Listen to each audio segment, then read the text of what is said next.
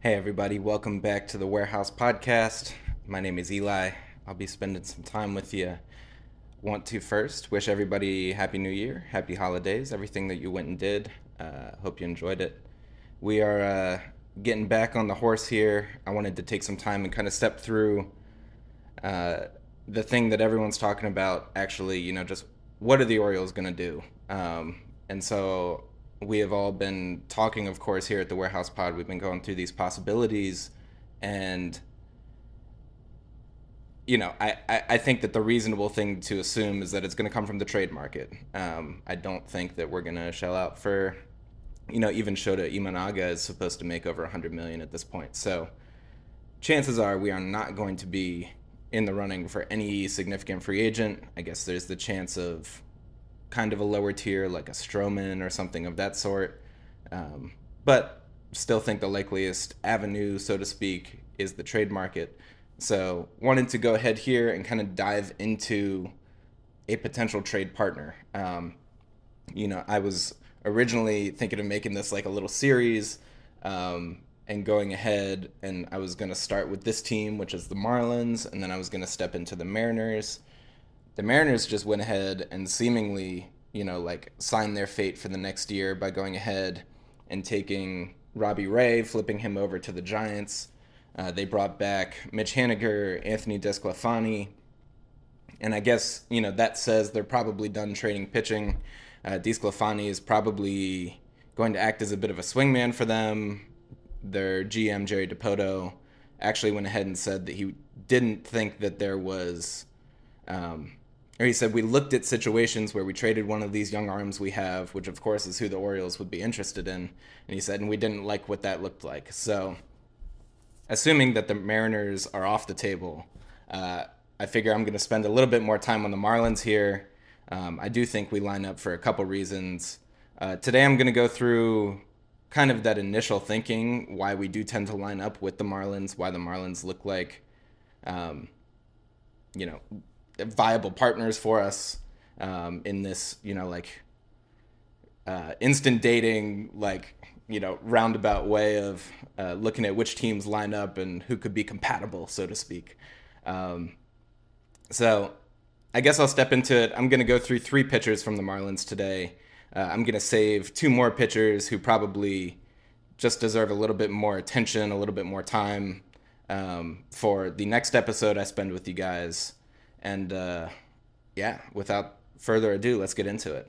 I guess just talking in general sense, why we line up with the Marlins.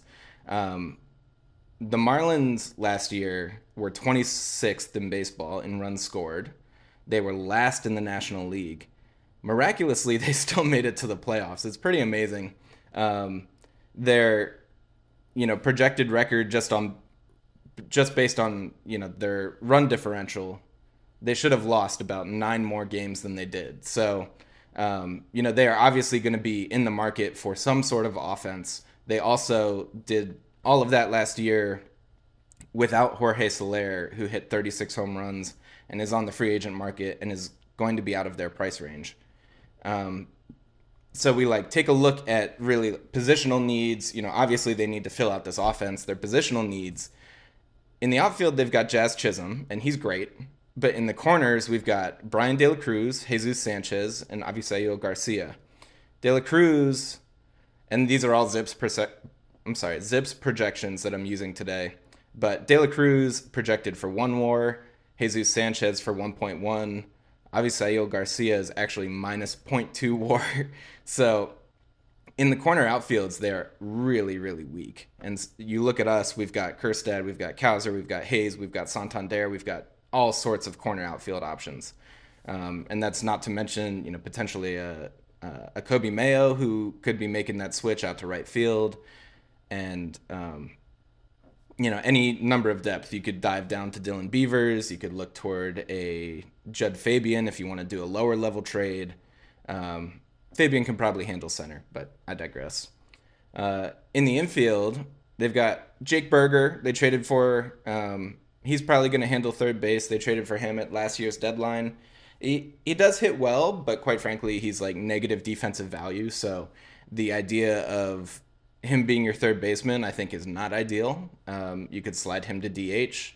That said, if you put him at DH, obviously, Avisail Garcia probably needs to spend more time in the field, where he is also negative value. So let's say that Jake Berger is entrenched there. They've got Luis Arias at second base, obviously the only guy, feeding the old style contact, bat to ball, OBP, true leadoff hitter kind of deal.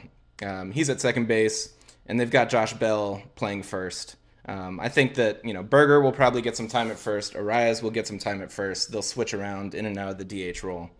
But this shortstop position, it looks terrible. Dan Szymborski for Fangraphs does these hilarious, like almost portmanteaus of these mashup names. And so they've got John Birdie, Jacob Amaya, and Vidal Brujan, and he went Bertamaya Han, I think is what he said. I closed it, but it took me 3-4 solid minutes of just thinking about it to figure out who Jacob Amaya was. I got the other two, but so across these three guys, they're only projecting to get about 1.7 WAR by Zips across the three of them at shortstop. And John Birdie, if you look at him, he's really just slightly below average as a hitter. He's got no power. He's extremely quick. In fact, I was talking to a friend the other day, and I said, I brought up the possibility of flipping Jorge Mateo to them. And then I said, it's almost a situation where, all the jokes with your mom saying we have food at home, this is almost like we have Jorge Mateo at home. John Birdie is probably slightly worse, probably, has a little bit less offensive upside. Mateo at least has the shtick that he hits lefties pretty well. Birdie is just he's fine. Yeah, I'm not trying to knock him too much. He's definitely a major league player. He's an everyday guy in a utility role, much like Mateo is. But that is just to illustrate sort of who he is. He's a little bit on the light hitting, but good defense, great base running, John Birdie. But, he's probably the primary piece. Vidal Brujan, they just brought him over from the Rays. Brujan, I don't think has even been in the bigs for a full year at this point. Maybe last year was his full year. But the Rays didn't really trust him. That's why they flipped him in favor of keeping somebody like a Taylor Walls.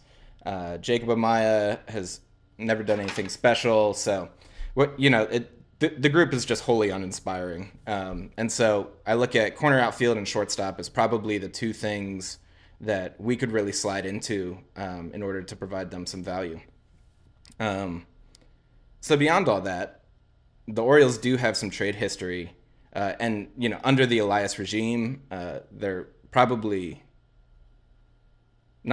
think they're the most frequent trade partner that Elias has had, as a matter of fact. And I should say that should be taken with a slight grain of salt, because Kim Ng, who just led the Marlins to their first playoffs in 20-some years, is no longer with the team. They tried to give her basically a demotion, which was just kind of ridiculous. So they were trying to instill somebody in front of her and said, we're picking up your side of the mutual option, but by the way, you're going to be reporting to this person. She said no, which good for her. She's too good for that. She should be running an entire team. So this is a different front office coming in, is the point I'm trying to make. So new front office here. We've got the Jonathan VR trade in 2019, after we tried to waive him to get out of a $10 million contract, which was infuriating at the time. Then we got Richard Blyer, and then last year, and by last year I mean 2022. I am recording this in 24, so I need to make the mental adjustment there. But yeah, Tanner Scott and Cole Sulser, I almost said Bo. Tanner Scott and Cole Sulser got moved in 2022. So we do have some recent trade history with them. And we have these positional fits. The Orioles obviously have shortstops and corner outfielders at the wazoo. So you can see why just pure speculative speculatively. I'm struggling with that word. It's not coming out right. But in a speculating sense, the Orioles and Marlins have been linked up in rumors. So taking a step back and actually saying, like, okay, what do the Marlins have that would be appealing to us? I'd take a look and say, obviously, this Orioles team needs pitching. That's what we're all talking about. I did the Dylan Cease episode. Tyler talked about it with Craig Kimbrell. If we bring in somebody who can start, that pushes Tyler Wells, that pushes DL Hall, maybe Cole Irvin back to the pen, and then your pen is much better set up for this year. Your rotation is better set up for this year. Everybody's happy. So the Marlins rotation is their strength. It is the reason why not only we make sense as a trade partner for them because of the shortstop, corner, outfield, but they make sense as a trade partner for us. So Sandy Alcantara just got Tommy John surgery, and he's out. He was a much bigger contract anyway, so I don't think that the Orioles would have been interested in him. But, he's kind of cool because he's one of the, more old-style aces, the kind of guy who can throw 220 innings in a year and put up really good production the whole way through. Obviously, he won the Cy Young Award in 2022, unless my memory is deceiving me. So Sandy Alcantara is out for 2024. We will ignore him. Moving on, we've got Jesus Luzardo, who is, came over from the Athletics in the Starling Marte trade a couple years ago. He's phenomenal. I'm going to save him for next episode because he deserves more time. We've got Yuri Perez, who, they call him the giraffe because I think he's like 6'8", Glass now, Tyler Wells level of height. He came up last year and flashed some true brilliancy in his short debut. They kept him on an innings limit, sent him back down to AAA for a little bit. He's also going to go next episode. I'm sorry. I do have good things for you today. So the three guys we're going to talk about today are the next three, and that's Edward Cabrera, Braxton Garrett, and Trevor Rogers. And, in talking about these guys, we're not just going to deplete the Marlins rotation here. They do also have Max Meyer, a top prospect coming back from Tommy John surgery. They have AJ Puck, also formerly of the Athletics, who has been talking about wanting to be a starter. He was one of the top starters in college with the University of Florida. You have Ryan Weathers, who came over from San Diego. I see him less as a starter than any of the other names here, but he's been mentioned as a depth piece, sort of, as someone who can stretch himself out. I personally don't see that as much, but, I give credit to people who spend more time thinking about the Marlins, and they say he's some depth. So, so once again, Cabrera, Garrett, Rogers are the three we're going to talk about today. I think that Max Meyer, coming back from Tommy John surgery, I think that he's basically got to be on the field for a little bit and kind of prove out what he's capable of right now before a team will actually take a leap of faith on him like this trade would be. And I think Puck and Weathers, I only mention them for depth as to backfilling the rotation as opposed to anybody that we would really try to target. So, those three, Cabrera, Garrett, Rogers. I think I've said that enough. Stepping into it here, I'll start with Trevor Rogers. I'm going to kind of move toward the most exciting one to me. So I'll start with Trevor Rogers. It's kind of interesting because, if you had talked in 2021 and mentioned Trevor Rogers as a trade candidate, I think he would have more value than pretty close to anybody in baseball. He was in his rookie year. He came in second in Rookie of the Year voting to Jonathan India. This was 2021. He had a 2.64 ERA through 133 innings, 28.5% K rate, which is, 5% above average, to an 8.4% walk rate, which is pretty close to average, a little bit high. So he has this incredible season. The whole world looks at this fastball changeup combo. He gets really good extension. And obviously is controllable for the next 5 years. So the Marlins are feeling really good about this, and he just kind of plummets in 2022. Was apparently a left side lat injury, And you're always like, anytime you get the stuff on your deceleration, um, I don't know. It's problematic. It takes you a while to sort of trust going full throttle again. Um, and they're just kind of finicky injuries. It's very, very easy to re-aggravate a lat. So in 2022, he only made 23 starts. His ERA shot up to 5.47. His WHIP shot up over 1.5. Then in 2023, problems just kept going. He missed a lot of the year battling through that same lat, actually his other lat as well, and then bicep injuries.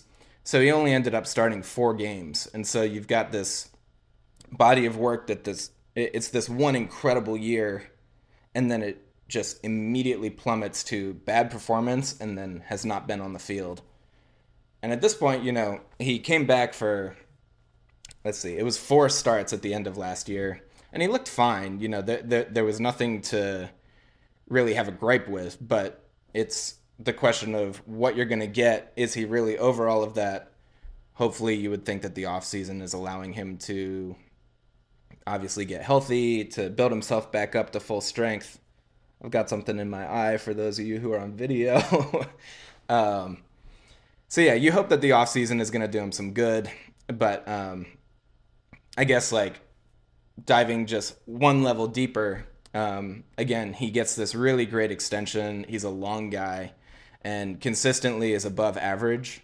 There's a 4-seam fastball and a sinker. His best secondary is a changeup. I think one of the best things you can say about him is in 2022, when he struggled, hard hit rates, average exit velo against him still stayed above average. He does not allow hard contact. In the very short sample last year and in 2021, hard hit rates and average exit velo were both, phenomenal for him. He was 70th, 80th percentiles. And then, again, on top of that, the changeup still rates well by measure of Stuff Plus. His fastballs are about average. The sinker slightly above average. With good health, this is somebody that there is reason to think, he could really be something. And if you think that the Orioles do a great job developing changeups, we've seen that with DL Hall, we've seen that with any number of guys, John Means. Left-handed changeups are something that we are good with, and we know how to work with that type of pitcher. I think there's reason to believe that if the Orioles, obviously this is a bit of a longer shot, but if the Orioles go for the value play and do not want to give up a Kobe Mayo or something of that sort, and you trust that you have this guy healthy, obviously you run medicals, you take physical exams after a trade, it's an option. And I think that this is somebody that the Marlins would be more willing to part with because of all those problems, and because of the wealth of talent that they have coming in behind him. The other thing I should note on Trevor Rogers, he's a free agent after 2026, so you get 3 years of him. And obviously, we've talked about lefties in the Camden Yards ballpark. The guys who have the platoon advantage have a gargantuan wall 1,000 miles away in left field that they have to hit it over. So we always like seeing lefties. And yeah, Trevor Rogers is that. He is a lefty. He's got some promise and has shown really, really good performance at the MLB level. So next guy here, Braxton Garrett. Had to scroll down a little bit. So Braxton Garrett, you got a lot more control over him. I guess the first thing, he just went over a full year of service time for the first time. So he'll be a free agent in 2029. You have him through 2028. This was his first full year, and on the surface, the results were great. Really, got to give him credit. He had a great season. He threw just under 160 innings. ERA was in the 3.6s, 1.15 WHIP. This is another lefty. The thing I should say about him, though, is he's very, very much just command above stuff. He throws 6 pitches and only 1 grades out as even per Stuff Plus. And that's his slider. And the kind of thing about it is it is like a perfect 100 on Stuff Plus. So it's a perfectly average pitch. So he throws 6 pitches and one of them is average, um, purely in terms of stuff. So this is clearly a guy who commands the ball well. Um, I kind of like looked at that. So Fangraphs has Stuff Plus, Location Plus, and they kind of combined that into a Pitching Plus metric. And the Location Plus is only about average. So, like what that tells me is that if you're getting really pretty solid results here, and, the actual like location for your pitches is not optimal, the stuff itself is not that great. What that is saying to me is you're just kind of deceptive. You tunnel your pitches well, everything seems to pop out of the same spot. They maintain the same plane, you're tunneling, et cetera, et cetera. So there's a lot of deception here. And, the wide pitch mix clearly benefits him in that sense. He throws 3 fastballs, primarily a sinker, but he's also got a 4-seam and a cutter. And he complements that with that slider, which is slightly, which is average. I shouldn't even say slightly above average. Slider, changeup, and curveball. So I guess like the knocks on him, like I said, he's not a stuff guy. His fastball averages 90.5 miles an hour, so he's very much not, this spin rate, like shoving 4-seam fastballs down your throat at the letters. He's not that guy. And quite frankly, he's really bad at limiting hard contact. What I talked about with Trevor Rogers up top, that is not Braxton Garrett. His average exit velo was in the 18th percentile. His hard hit rate was in the 8th percentile. So people hit the ball very hard against this guy. And so you're probably sitting here and you're like, okay, so you told me he's got this 3.66 ERA, low whip, but like you haven't said a single good thing since. And so I'm here to like bring it back around. Don't worry. We're going to start talking good things. So he strikes out people at like a league average clip. Despite the like seemingly non-existent ability to like really make the ball dance in any kind of useful way. He has like surprisingly good chase rates, and this is kind of what I alluded to with deception earlier. He gets chases on like 30% of pitches outside the zone, which is in the 76th percentile across the league. So like top quarter of the league in inducing a hitter to, swing at something they're not supposed to. And that's like a really, really valuable ability. And I think something that, probably these like Stuff Plus, I just hit my monitor. The people on video, this is my first time doing video, so you got to bear with me. The people listening in podcast form are probably just tired of me saying all this stuff about the video people. But, so yeah, 76th percentile in chase rates.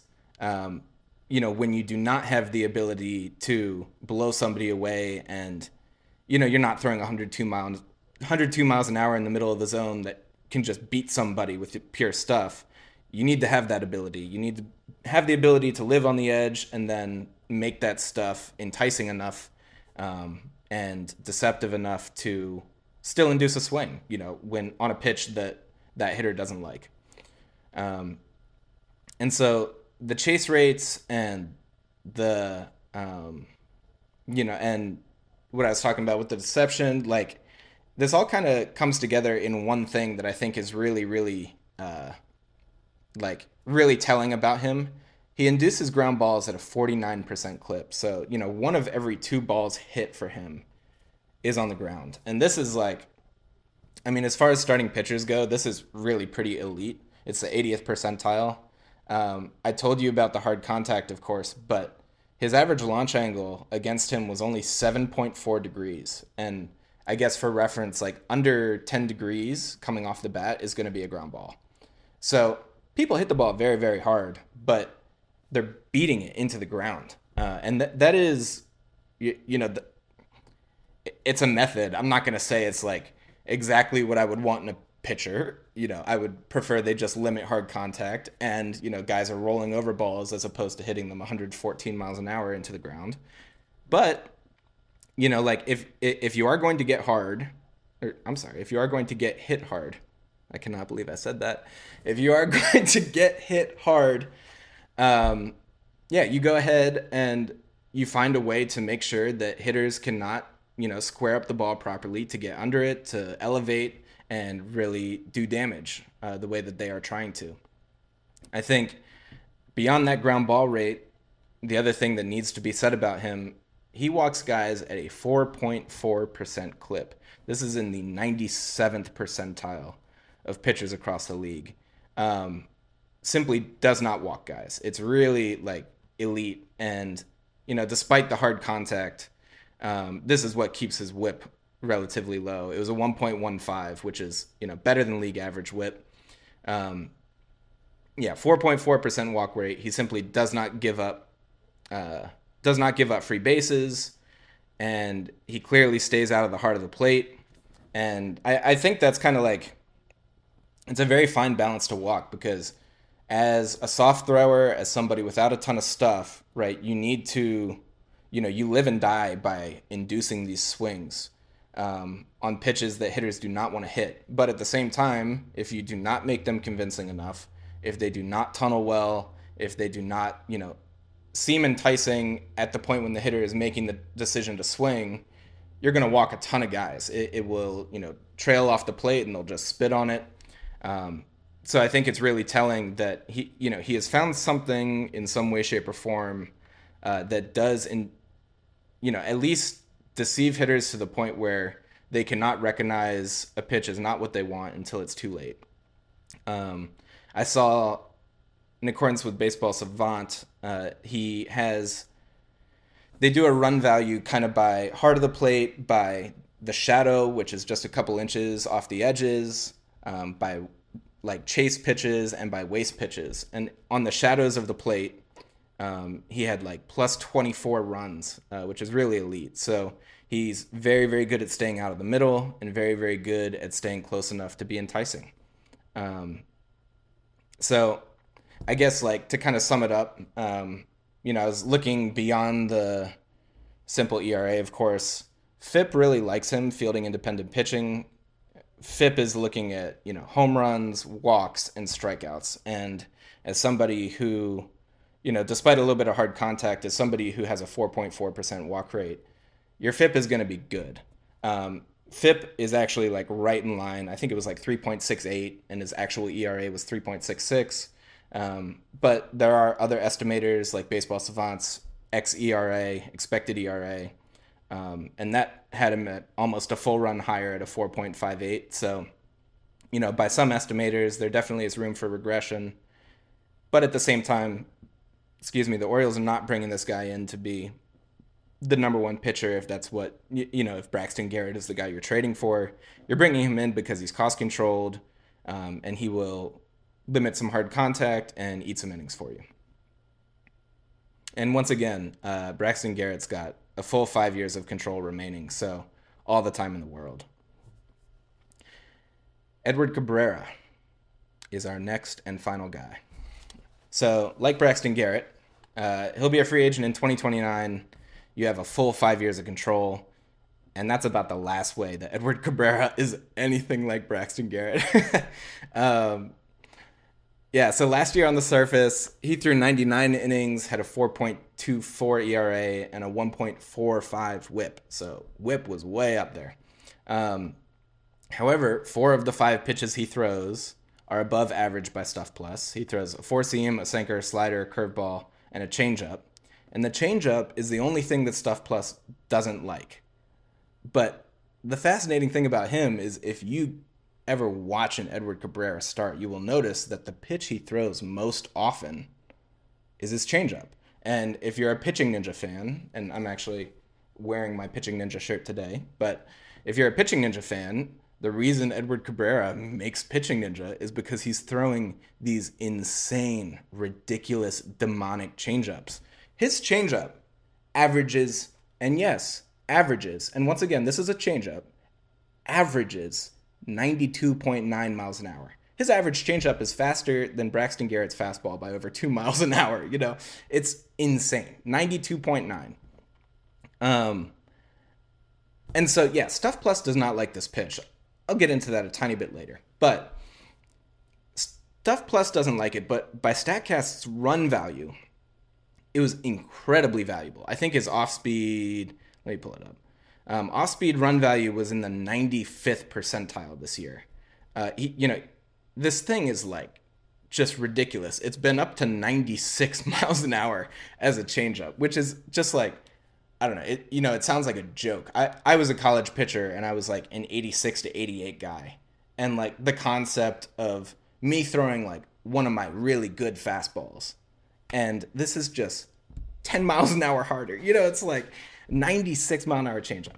Anyway, so looking at that run value metric that StatCast puts out, so among pitchers who faced as many hitters as he did, and I'm turning this into a rate because he only threw 99 innings, like I told you guys, so I didn't want to look at it. Run value is something that accrues over time, and so if you I think Logan Webb led the league, and that's because in terms of changeups, and that's because he threw 200 plus innings and has one of the best changeups. So, he's got the combo of time to accrue as well as having a great pitch. So I set the limit at pitchers who faced as many hitters as Edward Cabrera did this year, and I looked at, okay, what is the rate at which his changeup is actually accruing these stats? And among those pitchers, the only people who accrued, run value at a higher rate than Edward Cabrera were Devin Williams, Merrill Kelly, Logan Webb, and Michael Wacha. 4 guys. That's it. And this run value rate is just in front of a guy some of you might know, Grayson Rodriguez. So this changeup, per pitch on a pitch basis, is a more valuable pitch than Grayson Rodriguez's changeup. The pitch that all of us, go to sleep and dream about at night. The thing that, we all have been lauding for years as, oh my God, this guy is coming up and he's got this insane, some people do like his slider more. I like the changeup more. So, just in front of Grayson Rodriguez's changeup. And then I guess the other thing I should just say is that of those 5 names I listed, Williams, Kelly, Webb, Wacha, and Grayson Rodriguez, Edward Cabrera gets a better whiff rate, actually just swing and miss on his changeup than everybody but Devin Williams. And Devin Williams is the only person in the entire world who throws a 3,000 RPM changeup. It's got the nickname the Airbender because it looks so fantastical the way it moves. So, better whiff rate than Logan Webb's changeup, than Merrill Kelly's, who obviously had a phenomenal year. We saw him in the playoffs. Then Wacha, who, we all kind of laughed at him because it's the Orioles are going to sign somebody like a Michael Wacha, and that's all disappointing. But the fact of the matter is, he was great last year, and the changeup is one of the primary reasons. And then again, he's just in front of Grayson Rodriguez on the rate of accruing value from this pitch.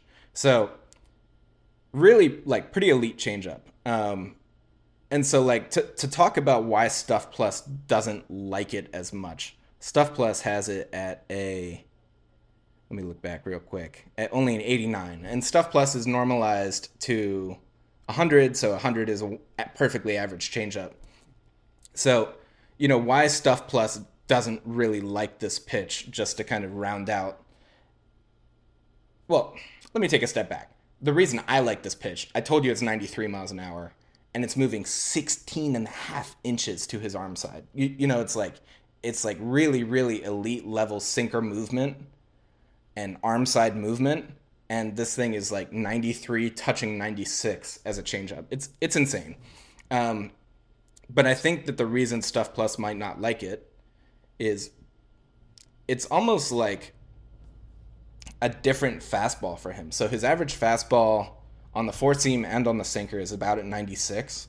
They are distinct shapes, but it's almost there is a spectrum from the 4-seam to the changeup, and the sinker is kind of in the middle of it in terms of movement. So the changeup and the sinker are really pretty similar in terms of movement. There's about 5 inches of vertical and 3 inches of horizontal, and only the 3 mile an hour difference. And I guess the largest thing, you want to create a tiny bit more separation than that for the sake of just deception.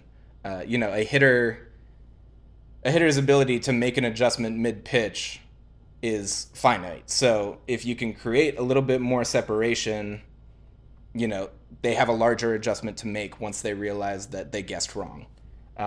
Between the sinker and the changeup, you don't have quite as much separation, and so there's less ground to cover in order to make up for that. I think that's like the biggest complaint you can make. I also think that Stuff Plus, as a model, you build out across the data set that you have, and the data set for 93 mile an hour changeups is not large, because nobody else does it. So you like gear a model to be effective and be most like representative for the larger body of of work in front of you. So when we have Dean Kramer throwing 84, 85 mile an hour changeups, that's like more like league average, and that's what you want the Stuff Plus model to really diagnose properly, I guess is the thing to say. So I think this is kind of there are some complaints on separation from the fastball, but at the same time, this guy throws it 30% of the time. It's clearly effective. It does not get hit hard. And he's really fascinating in that way. And so I guess just carrying on in like the good ways, he strikes out over 27% of the batters he faces. He is very, very good in that sense. He gets whiffs. He does not allow a lot of hard contact. I don't know who on earth would be able to square up 93 miles an hour moving, a foot and a quarter to the arm side. But his ground ball rate is over 55%, as a matter of fact. So, well, actually, when I said he's not like Braxton Garrett in any way, I guess I kind of lied on that. Garrett's was 49%, but both like pretty elite ground ball guys. That is something that we've seen across the Marlins. Sandy Alcantara is obviously that same thing. But yeah, so really, really phenomenal ground ball rate. And that's about like all of the good stuff I've given you. The reason he pitched 99 innings last year is he was actually optioned in August, and you kind of question like what could possibly make all of this phenomenal stuff go bad, and it's that he walks over 15% of batters faced. So like 1 in every 6 batters the guy faces gets walked. And this was actually like kind of fun to research because it's rare that you find people who are like, Baseball Savant has these sliding scales from 1 to 100. And it's very rare that you find people all the way at the edge. But this walk rate is in the first percentile of MLB pitchers. I mean, it's really bad. Like, among pitchers with 90 innings last year, only Michael Kopech at 15.4% beat. I don't know. Beat is a relative term. It was worse than Edward Cabrera's 15.2%. And the next was Blake Snell, who obviously led the league in walks, and his was almost a full 2% lower at like 13.3. So really, really bad walk rates. The guy throws so hard. He has like this disgusting stuff. It's a super unique repertoire with this changeup. But the command was so bad that he actually got optioned in August. And to be quite frank, he really like wasn't that phenomenal when he got back. The command was not particularly better. So it's kind of like you can dream on Edward Cabrera as much as anybody on earth. Like the stuff is there. I told you that his changeup was his only pitch by Stuff Plus that was below average. And then I proceeded to tell you why the changeup was so effective. And then you stop and you take a step back and it's like, all right, well, we got 2 fastballs that are above average. We've got a slider that's above average, and we've got a curveball that's above average. He's got this phenomenal repertoire. He's just got to find the plate. And so you can really you can dream on this guy as much as you can anybody on earth. And you'd have, a full 5 years to work with him. Again, this was his first year in the bigs. You get 5 years of this guy. So there's plenty of reason to just love it and dream on it. But obviously you gotta find a way to link up in a trade. I am getting a little bit long on time here. I guess, I can say something pretty quick on sort of the cost of these guys. I think that the first thing I'll say is the reason The reason we're hearing all these exorbitant asks coming out of the White Sox camp is because, I guess the cost of pitching is so through the roof right now. Nobody expected Imanaga to get $100 million. Nobody expected, I don't know. Nobody expected Yamamoto to get 325. People were projecting him for 220, and that was going to be huge. It's really like the cost of pitching is so through the roof that I guess these teams who, the White Sox who are holding on to a Dylan Cease, the Marlins who are holding on to all these young arms, like controllable starting pitching is becoming, it's not becoming, it is, and it's just like increasing the gap to second place as the most valuable single thing that you can have. Because there's such a scarcity of like really truly effective starting pitchers at cost controlled rates.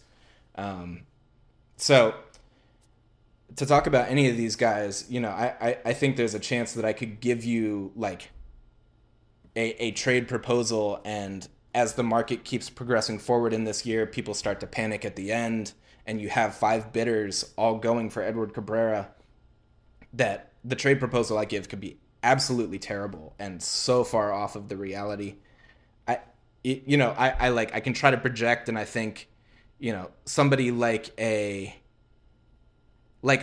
Trevor Rogers could probably be had, like maybe for something like an Austin Hayes, kind of a complimentary MLB piece, or if you want to go prospects and full years of control, someone like a Connor Norby. Trevor Rogers will be the cheapest, and that's probably the floor. But once you start talking about Garrett, I think that there are a lot of reasons that his value should not be as high as it is, or as high as some people say it is.